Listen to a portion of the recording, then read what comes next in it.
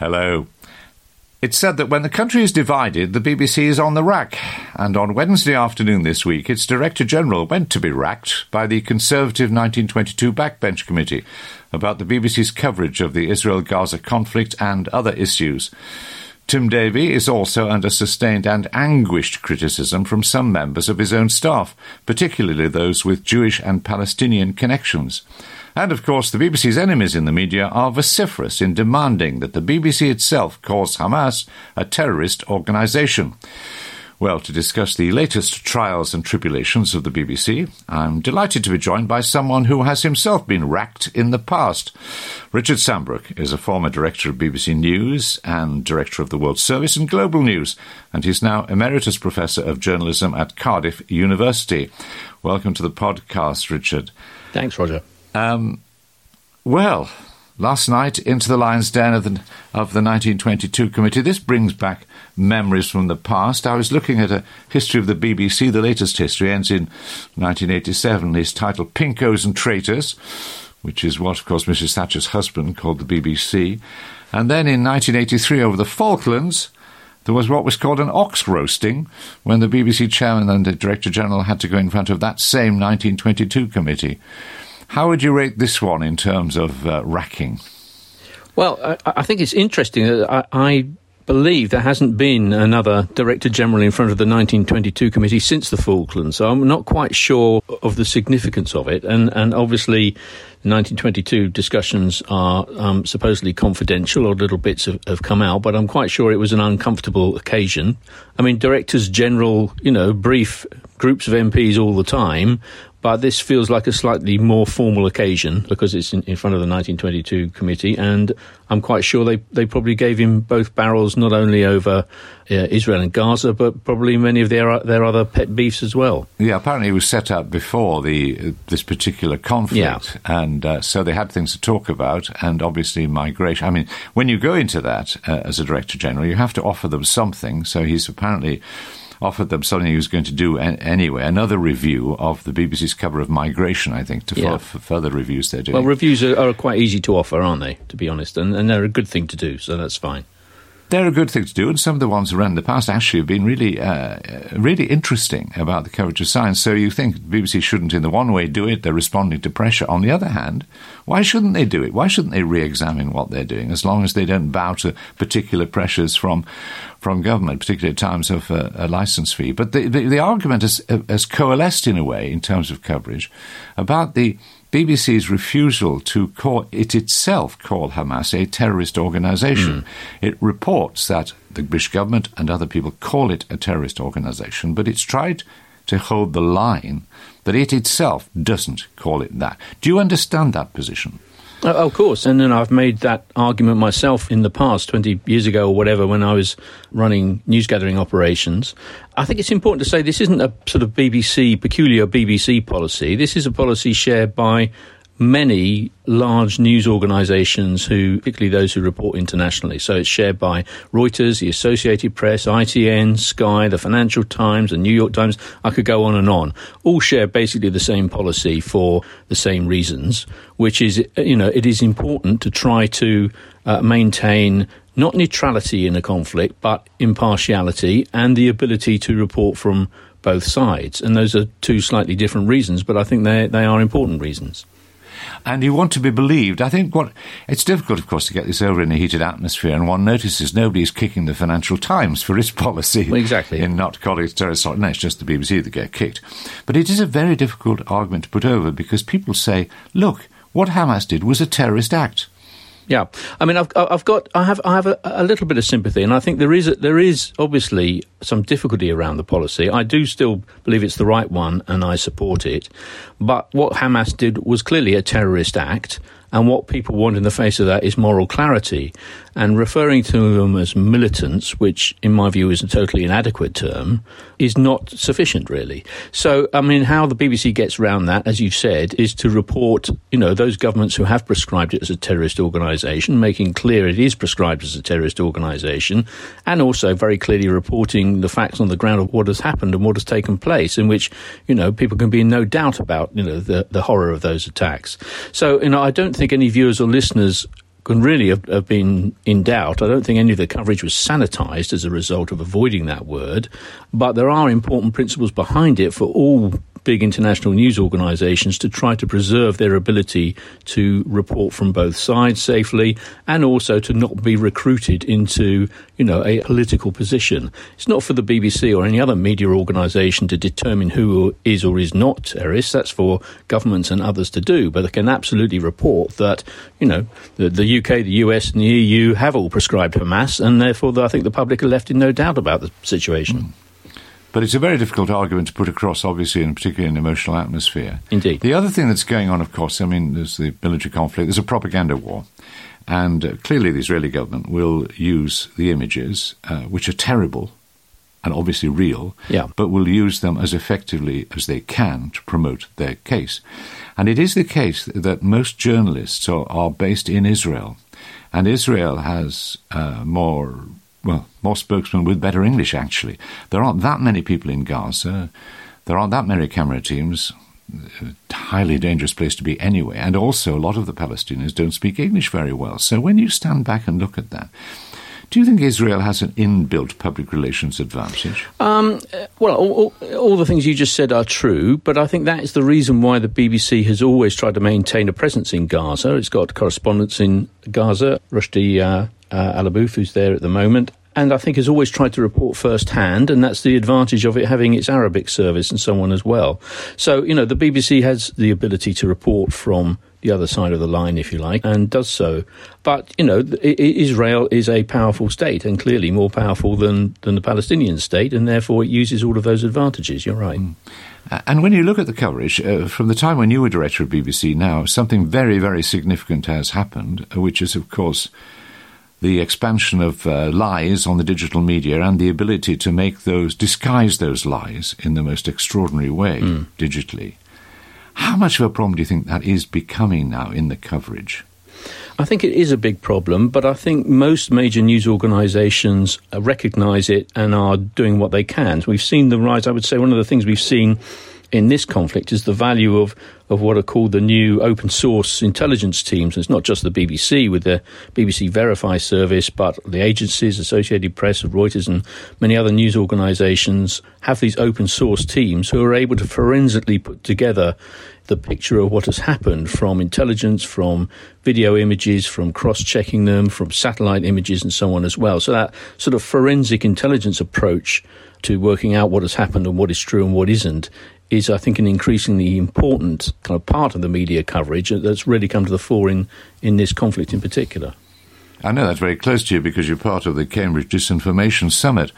But the fact is that takes time. That sort of detailed examination of the evidence takes time. The images are already up and running. Rumour, is running ahead of the fact. It always has done. Do you think it's more and more difficult to, as it were, those who establish, particularly if they're ruthless, establish the first image, the first idea, the first headline, are almost in the driving seat, and those who are trying to painstakingly examine whether that's true or not follow up perhaps days later? Well, I think that's true, and it's likely to get worse with AI.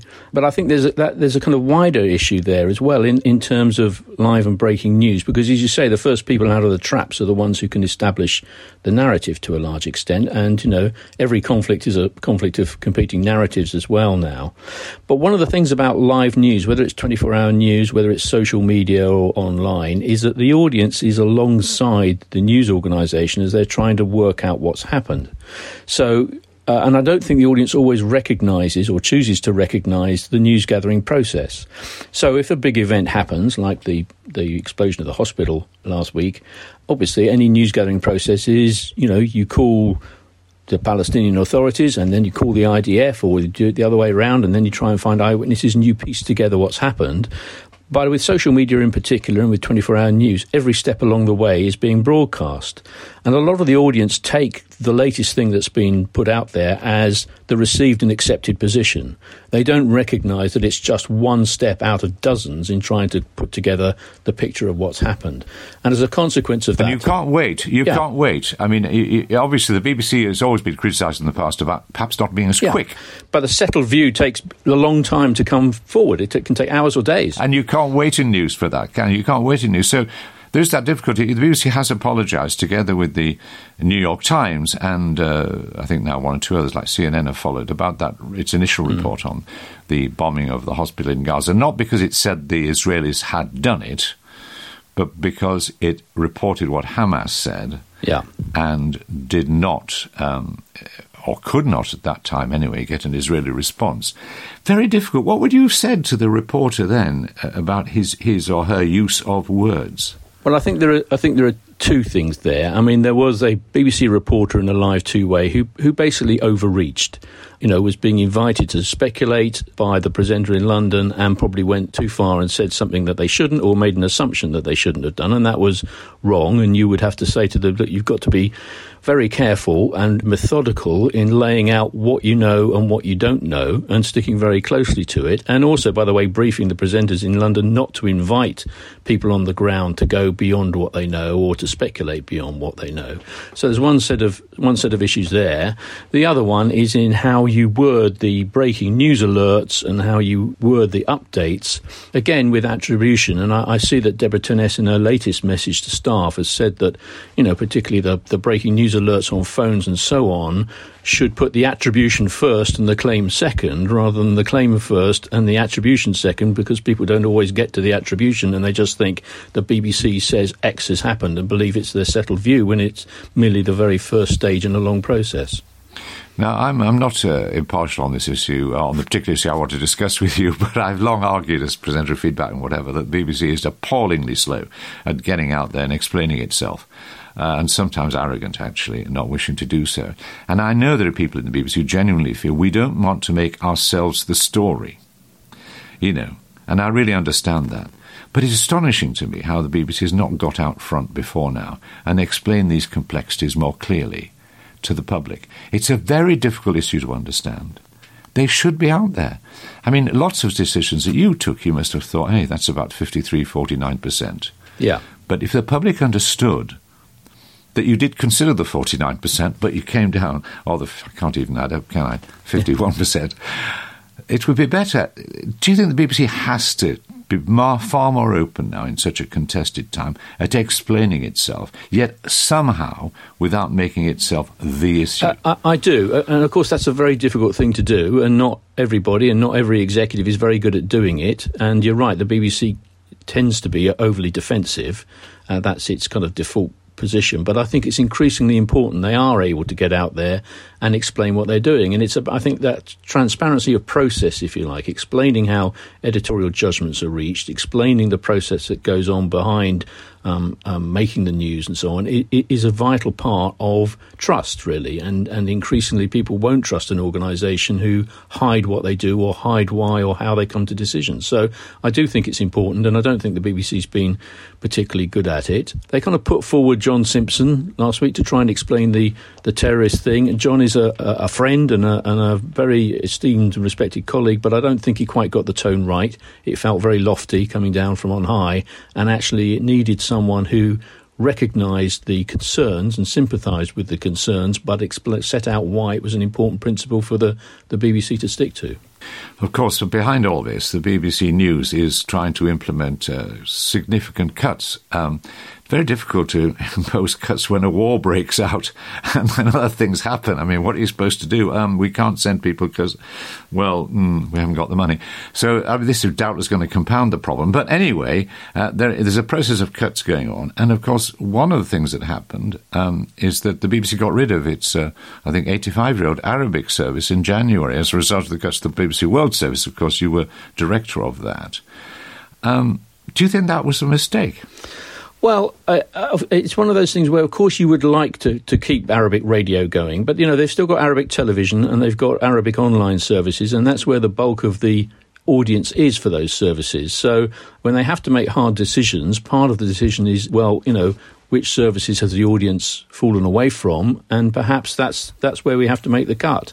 So, but the Russian news agency Sputnik has launched an Arabic language radio station in Lebanon on the frequency previously used by the BBC's Arabic service. So we should be in no doubt who's going to step in. Well, the timing was unfortunate, and for sure. And let's not forget that last time the BBC cut an Arabic TV station back in the 90s, Al Jazeera was launched off the back of recruiting all of its staff. So there will always be other organisations who will want to take advantage of where the BBC retreats. So, I think it's unfortunate, and it would be much better if they'd been able to maintain Arabic radio, but some very, very hard choices have had to be made and are going to have to be made in future as well. And that's the reality of, losing 30% of its budget in the last decade or whatever it is. At least 30% in real terms. But, you talked about hard decisions in the future. We've seen the ones in the past where you've combined news into a virtually single channel, BBC World News sort of disappearing, as you will. Well, I'm sorry, I must use language that's not fair. Anyway, one channel where there were two.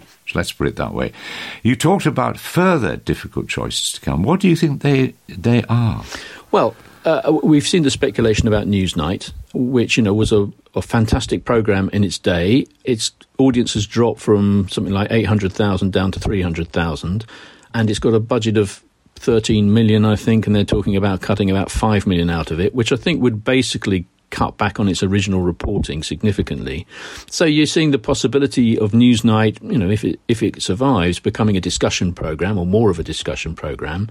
On the one hand, late night current affairs discussion isn't such a terrible thing. On the other hand, I personally feel we're awash with discussion and opinion, and what's at a premium these days is first-hand reporting and investigation, and of course those are the most expensive things. So I think it's a real dilemma for the BBC to work out how it protects the really expensive parts of its news operation, which are where most of the value lies, in the face of having to make very significant cuts when there is the option of cheap opinion available that actually works well on other channels.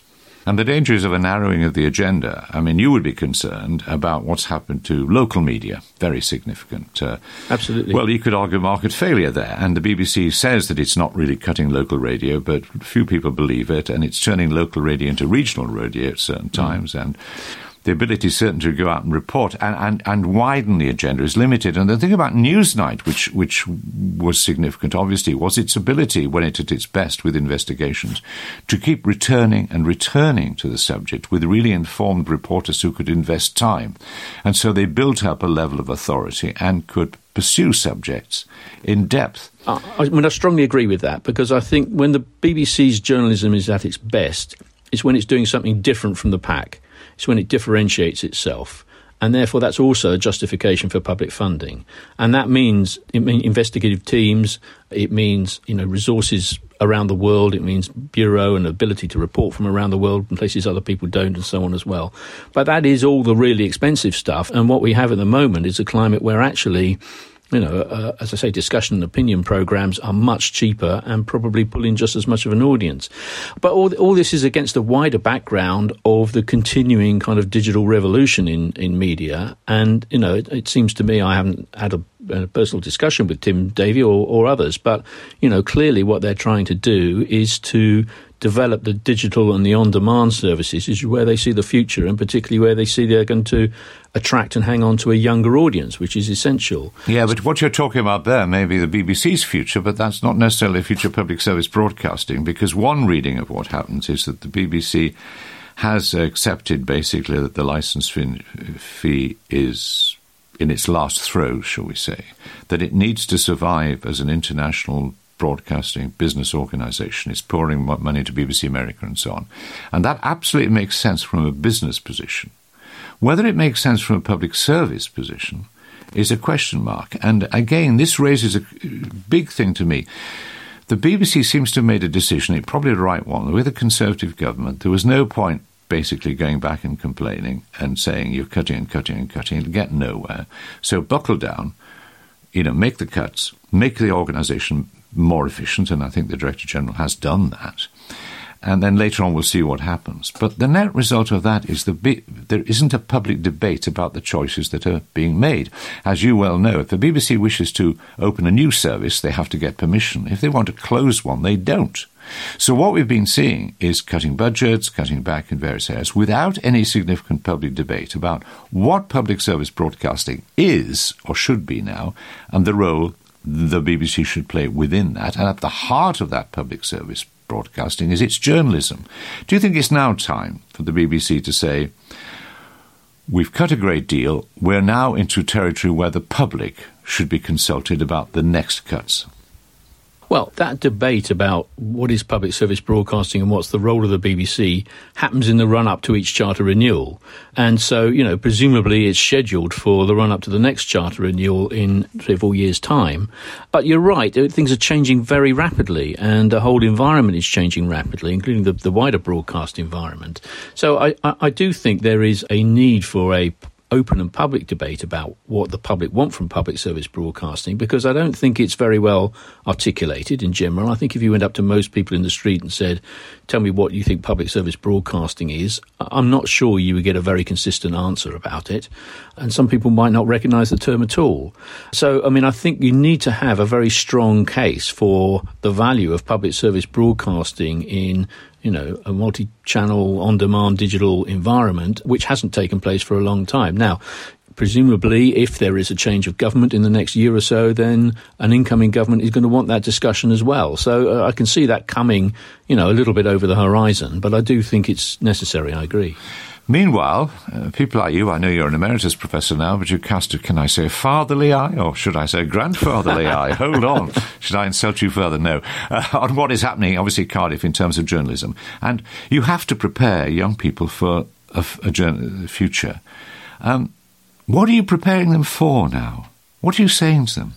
Well, it's very much more complicated training as a journalist now than it was when I did it many decades ago, because they have to have a great variety of skills. So whether they're going into online or broadcasting or magazines or, associated with a newspaper or whatever it may be, they all need to know how to take video. They all need to know how to edit audio. They all need to know about data. They all need to know about, how online works. They all need to understand social media and understand the pitfalls of social media, as well as the core principles of journalism that you and I would recognise from the past, which still hold true. So there is an awful lot that they have to take on, and we've got AI coming down the road very rapidly with all sorts of pitfalls around it, but also, all sorts of potential opportunities as well. So that's another layer that they're going to have to take on board. So, the training of it is a mix of practical skills, editorial, ethical skills, if you like, and what I personally do with them is work through lots of case studies, good examples and bad examples that they can learn some basics from, and then they have to go out, whether it's as internships or on placements initially or their first jobs, and, get their hands dirty and learn in practice. And, of course, what you're really doing is trying to set them up to be able to learn constructively when they actually get out there, because they're not going to learn everything in a kind of less than 9 months, even at a university as great as Cardiff. But you'd still do it again if you were 21? Oh, yes, absolutely. Yeah, no, it's a fantastic job, isn't it? It's it's a very privileged job. You get out, you witness history, you get to talk to people, you get the adrenaline buzz of daily news, you get the intellectual stimulation of current affairs and documentaries. It's a great job, of course it is. But the one thing you haven't mentioned, you correctly talked about the much greater technical skills that young people need now. But when I look back in my own career, whatever, I think there was a fundamental problem in that I came from an arts background and I didn't have sufficient scientific understanding, certainly didn't understand statistics, and had to catch up, particularly when Mrs. Thatcher came around, in terms of economics and so on. I really look back and think, the people who were working for me, myself and some of my reporters, were not sufficiently trained in those areas. And the one worry one can still have is that too many arts graduates, I don't want to insult them, but including myself, but in a way too many arts graduates are coming through, and therefore every journalist now needs to understand, for example, statistics, far better than you and I needed to when we started out. Yeah, I completely agree with that. And that's why in Cardiff, I did two things. We made a data journalism module course, so every journalist coming through the courses has to do data and statistics in order to understand that, because that's going to be an increasingly important part of it.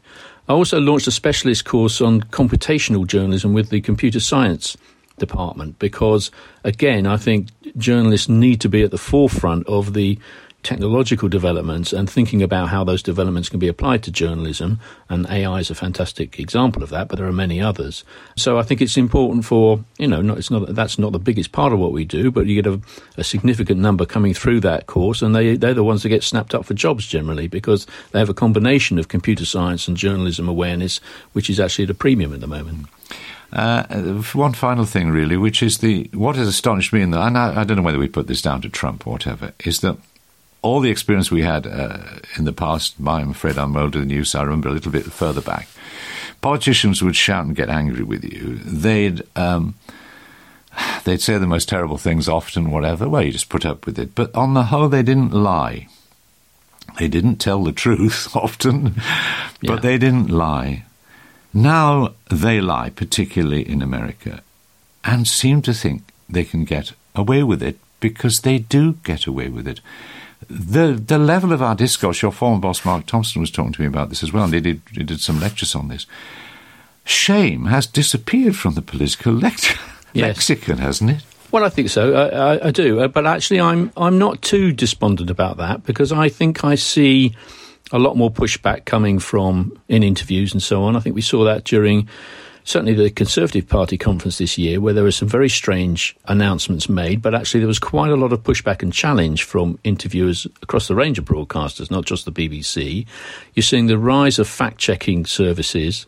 You are seeing pushback, and I think more confidence from the media in tackling that. But you're right, the climate has changed completely, and the media are seen as a legitimate political target because the media has been politicised, and the difficulty is, I think the media, I say we, but in the broadest sense, are part of the story now, and therefore the media has to kind of report the attacks on itself as part of the story as well, and that's quite a difficult thing to do. That has shifted with, as I say, a broad politicisation of media coverage. And it follows from that, as you just said earlier, that media organisations like the BBC have to be more transparent. Just as people, I think, have lost trust in politicians, they perhaps have lost trust in a range of institutions, including the BBC. The figures seem to suggest that. And the only answer to that, apart from saying when you're wrong and going, is to be more open, surely. Yeah, I completely agree with that. But it's quite a difficult thing to do. I mean, either institutionally, with an organisation like the BBC, which has always been overly defensive, in my view, and I think yours.